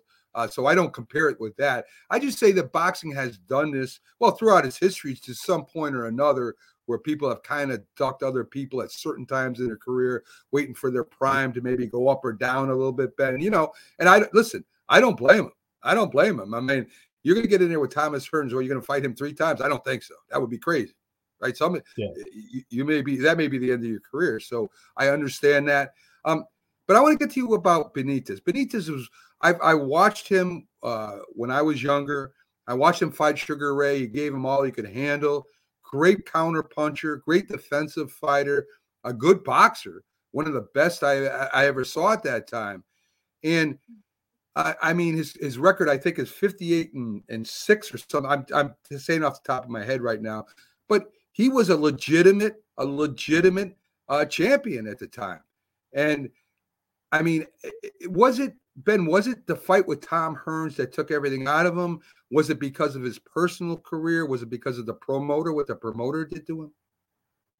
I think with Wilford, it was a classic case of early burnout, because one story that constantly emerges, and when I started researching the book, and I've been aware of it to a lesser degree just from being a boxing obsessive in any case, was that the father was rather kind of mercenary with the kids. You had that sense of the pushy, unfulfilled parent seeking to live vicariously through the offspring. He had 4 sons who were always going to be boxers, although only 3 of them actually turned professional, all at 15. And, there was this idea, usually you get a father who didn't achieve certain things perhaps he would like to have achieved, in his reveries. So he decides that the children inherit that kind of obligation.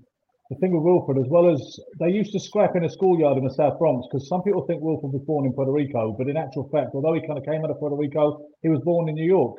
And there's a school called PS124 in the Bronx, near apparently East Tremont and 77th Street, something like that. It would mean more to Jack than it does to me, to be fair. The dad, when Wilford was 5 years old, the dad would draw a ring with some chalk in the schoolyard, and in the manner of a carnival barker, he would draw up trade and charge $1 or maybe 50 cents, depending on market forces on a particular day, admission to, and he challenged the local kids to box with his sons. So Wilford was slugging it out with older boys, so the legend goes, from 5 years old, for which he'd been given like 50 cents or $1 for his day's work, which is probably a pretty good introduction to the boxing's economics, to be fair. After that, they moved back to Puerto Rico, and he had his first amateur fight supposedly age 7.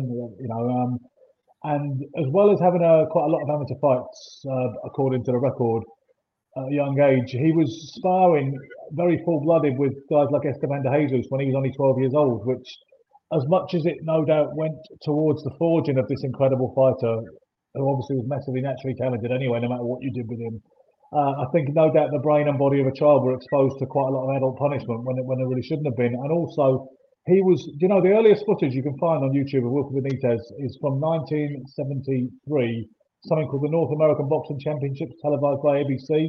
And they say he's 17 years of age in 1973, and he's from Carolina. He's a student from Carolina. He was actually 14 at the time, because initially he had a baptismal birth certificate that said he was older to facilitate his entry into senior competition. And that was why he was boxing world-class seniors when he was only a junior still. You're going to take a lot of damage, because you know what? Some people say, Jack and Mac, they say, isn't it terrible to see the state he's in today? And if he can't avoid it, who can? Because of the El Radar, that reputation for being that wizard of defence. But I'm sure Jack and yourself will back me up on this. He took a lot of shots just because he was a defensive genius. He wasn't defensive-minded like Floyd Mayweather. He wasn't safety first. Wilford would have a brawl and a row. Yes, he did wonderful things with such panache, but for a start, he never ran. He always pretty much kept his feet planted for the most part. He wasn't Ali or Willie Pep. That wasn't where he was coming from.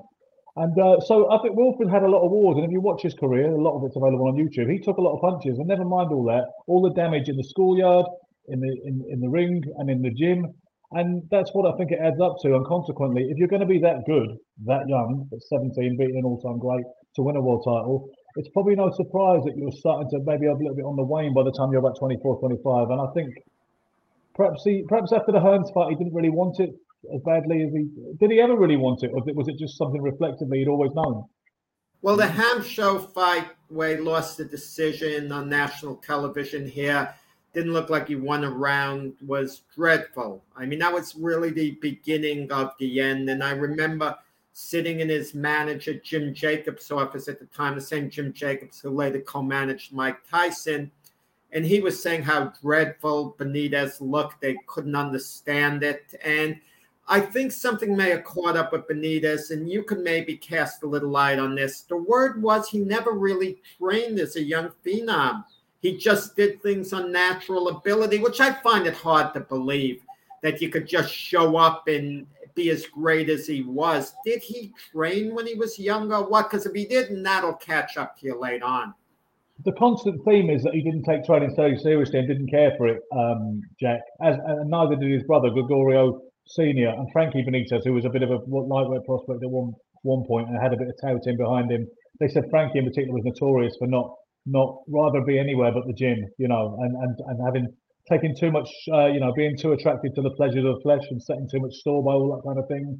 People talk about drugs as well. It's part of the story, although I must admit, it's all very murky. It's all illusion and anecdote based. There's no actual evidence that Wilfred certainly was massively into drugs in the way that you could say that a Tony Ayala or even a Mike Tyson was into drugs, But no, he didn't like to train if he could help it. That does appear to be true from everything I've uncovered.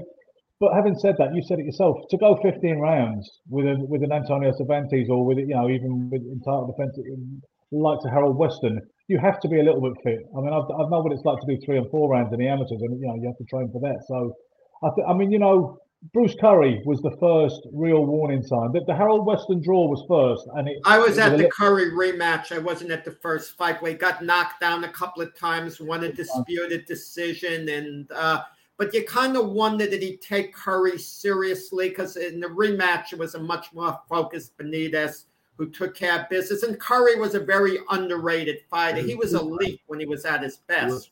He was. Yeah. He said he didn't know who Curry was, and he said he was actually supposed to fight Roberto Duran. Him and Duran was a rivalry simmering since the earliest days, and even the rivalry initially with Frankie Benitez was thought to be on a collision course with Duran a little bit at some point. And there was that kind of rivalry between the Benitez clan and Duran from a long time ago, way back, even including because Gregorio Senior, the father of Wilfred Benitez, trained Esteban de Jesus when he beat Duran as well. So that rivalry was always there. He thought in 77 he was fighting Duran. That was all the talk that was nailed on. Next minute he's not fighting Duran, he's fighting Bruce Curry, and he was like, Curry, Bruce who? And then what he acknowledged afterwards in his broken English was, I didn't know who he was. He said, then he knocked me down 3 times. Then I know who Bruce Curry is. He said, this time I train, I know play, That'll wake you up. I would see Benitez fight like at the Garden against, I think, Guerrero Chavez, a fighter who he stopped in the 15th round. And he was boring at times. I mean, at times he'd be magnificent, like when he knocked out Maurice Hope. And at other times he could kind of put you to sleep. You never knew, which Benitez was really going to show up. It depended on kind of the mood he was in.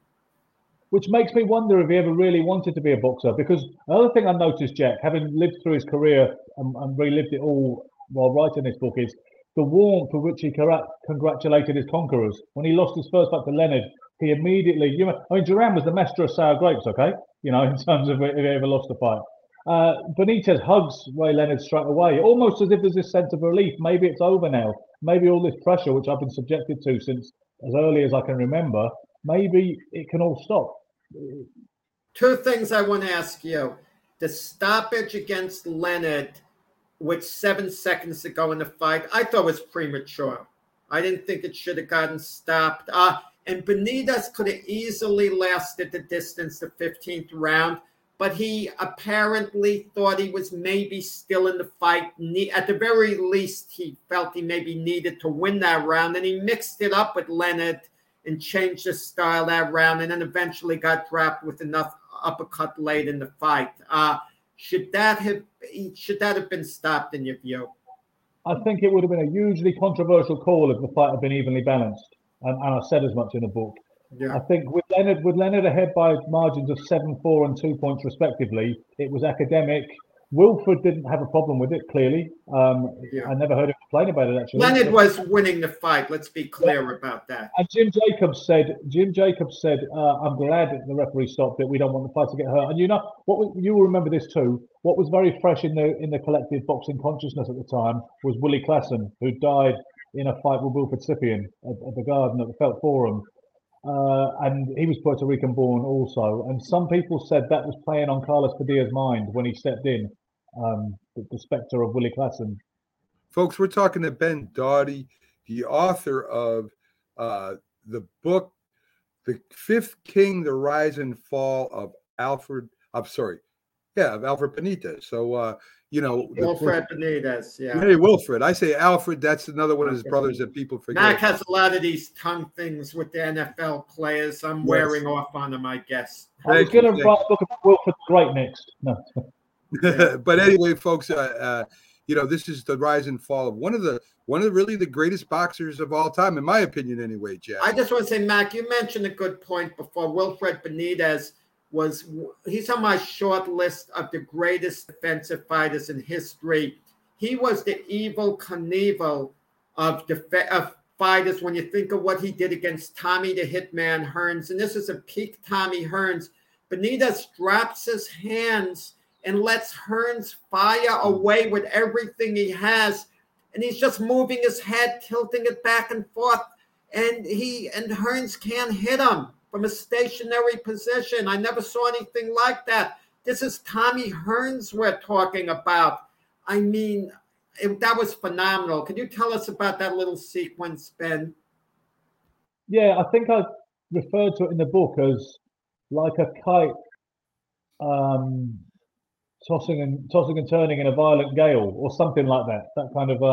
But what I think as well, talking about Benitez being one of the finest defensive fighters in history, I think Tommy Hearns was one of the premier offensive fighters in history.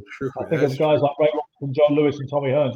When I think of sheer weapons and offensive tools and ability to set guys up and punch with either hand and all the rest of it, I think Hearns is right up there. I think, but you know what? I don't think Benitez was ever seriously trying to win that fight as earnestly as he might have done. I think he realized early on he was unwilling to take too many risks against a guy with that much fast twitch leverage. And Hearns looks like a skinny light heavyweight next to Wilfred in the ring, I think he realised that it was going to be difficult to win. And it looked in the corner with this air of resignation too, because his father, who quit working with him before the Harold Weston fight, was supposedly accosted at a nearby racetrack in San Juan, and they said, "Your son is losing." And he rushed to the racetrack and invaded the corner that the elder brother Gregorio was manning up till then. And he was throwing water on him and massaging his legs and saying, "What's the matter with you? Get out there and kill that guy." And that's what picked him up in the Western second fight, the defense of the WBC welterweight title. Whereas if you look at the father's body language in the corner and Wilfred's body language in the Hearns fight, there's this huge air of resignation, even though the father afterwards claimed that his son had been robbed. And you can't take the title off a triple champion like that when a man just runs. He said Thomas Hearns just ran all the time, which obviously it's not true. I mean, I think Hearns kind of dominated the fight for the most part. It's not a great fight. Well, Benitez was lackadaisical early in the fight, and to me, got into a hole early and then started to come on. Against Roberto Duran, 1982, I think he beat a very good version of Roberto Duran. He didn't beat an old, past his peak Duran. It was still a very good Duran who was in top shape, in my view. He was, Jack, because he trained a penal colony, the island of Coiba, which is about 15 miles off the coast of Panama.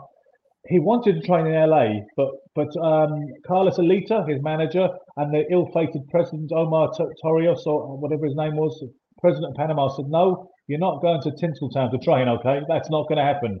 You're going here." And it was just these shark-infested waters. There were no cells on the island. There was about 300 inmates. But the shark-infested waters tended to deter people from escaping or deciding to take an early leave from the place.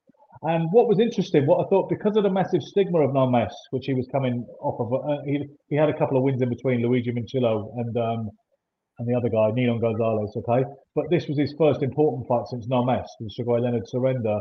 And what one of his advisors said is, it's gone really well training. He says that the prisoners didn't care what Roberto did in Montreal, and in New Orleans. They didn't care. Now, I thought that was really interesting that some of these people were probably guilty of some of the most heinous crimes known to man.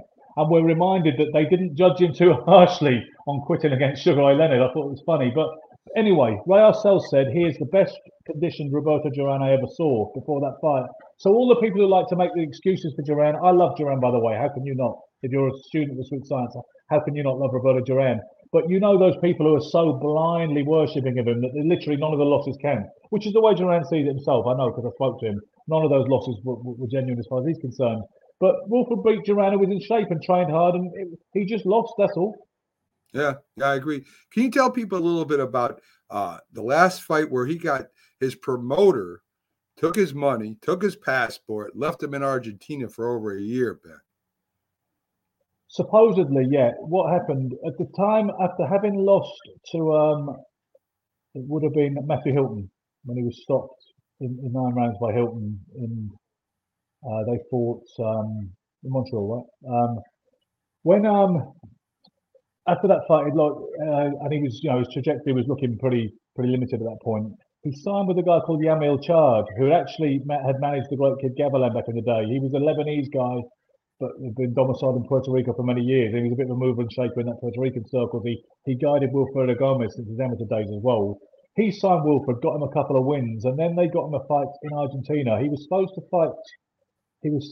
fight somebody whose name escapes me, unfortunately, but it was I think it was Carlos Herrera's who he fought. No, that's who he did fight. Right. He was supposed to fight somebody else. Okay.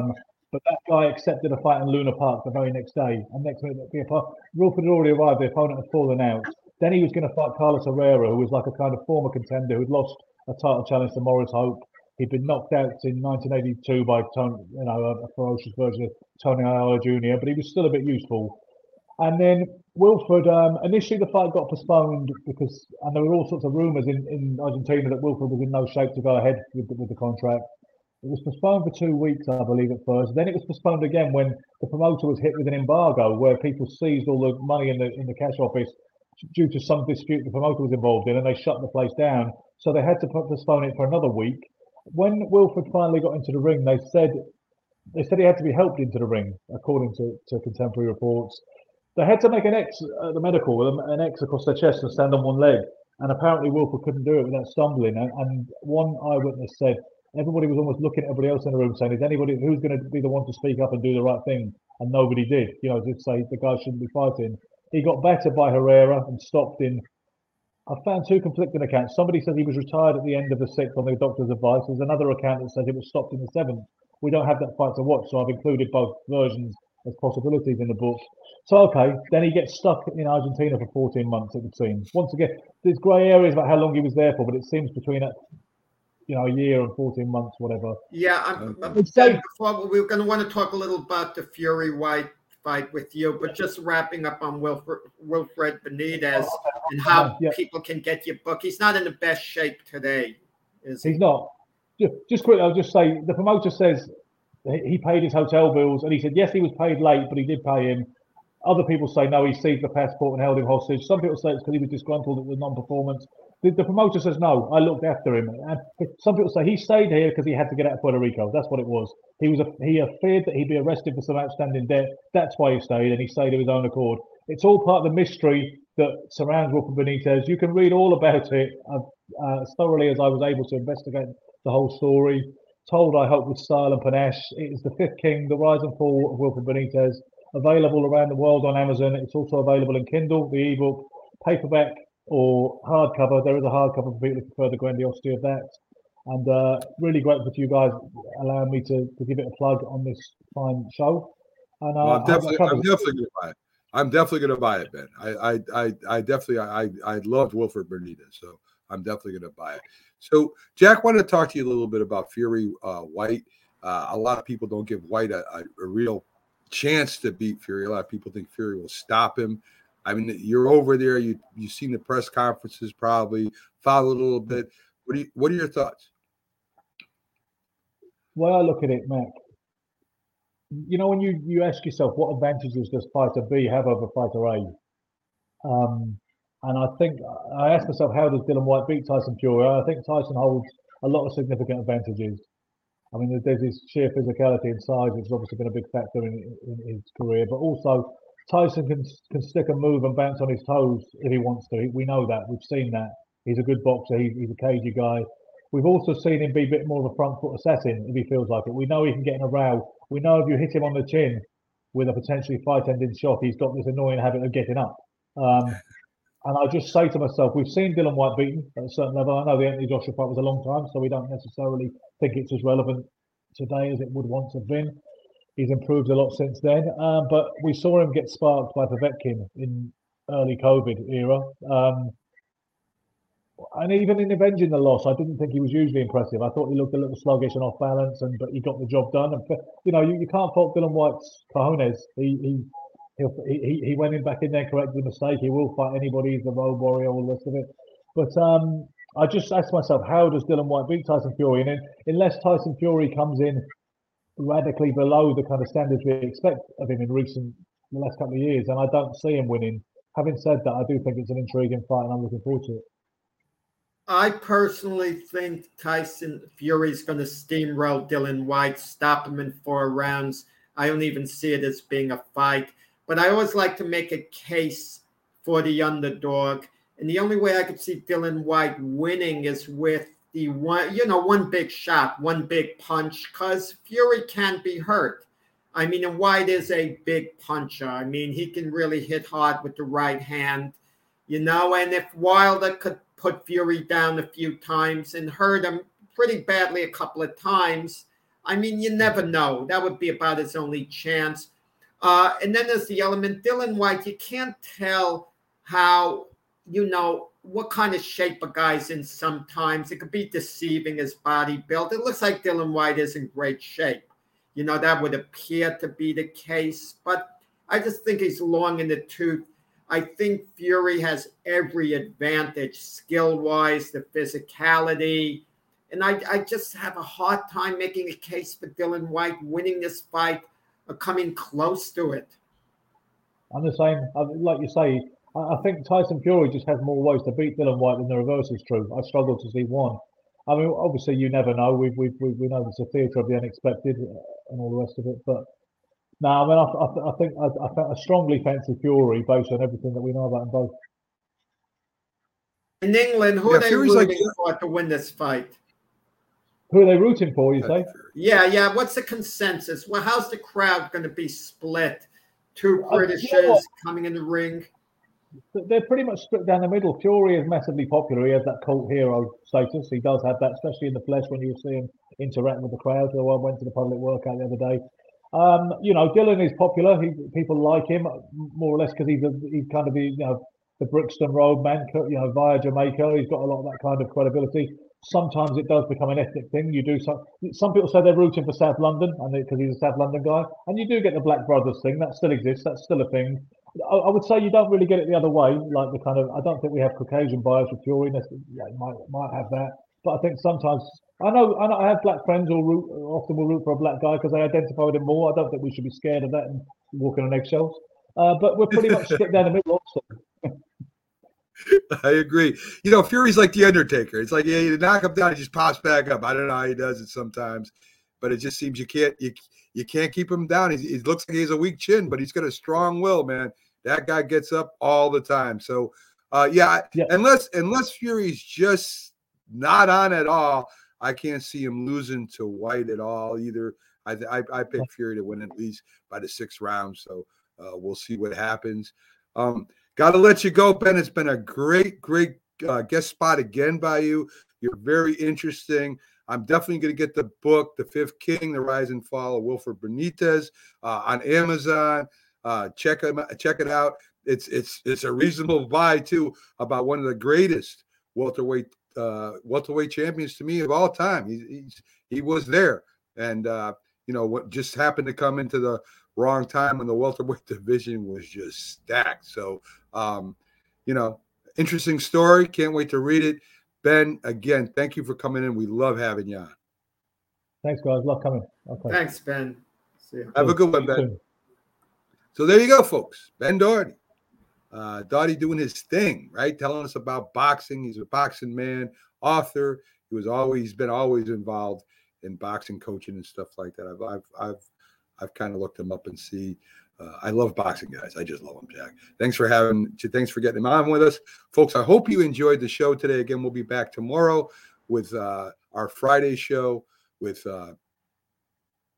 there we go with Jack. Who do we have on tomorrow? Keith Angle, the Philly sports guy, and Byron Williams. We have on Pax. He thought he was supposed to come on today. Got his days mixed up. I think he was a little dizzy from Joel Embiid's buzzer beater, to win the game for the Sixers to go up 3-0 against the Raptors. I think he's a little hungover from that, Pags. Or maybe it's that charity chugging contest he's always in. I don't know, Jack. We'll see. Folks, thanks for joining us. Loved having you aboard. Me and Jack always appreciate you tuning in and watching our show. We'll be back tomorrow. You guys have a great Thursday, and hope everything goes good for you today.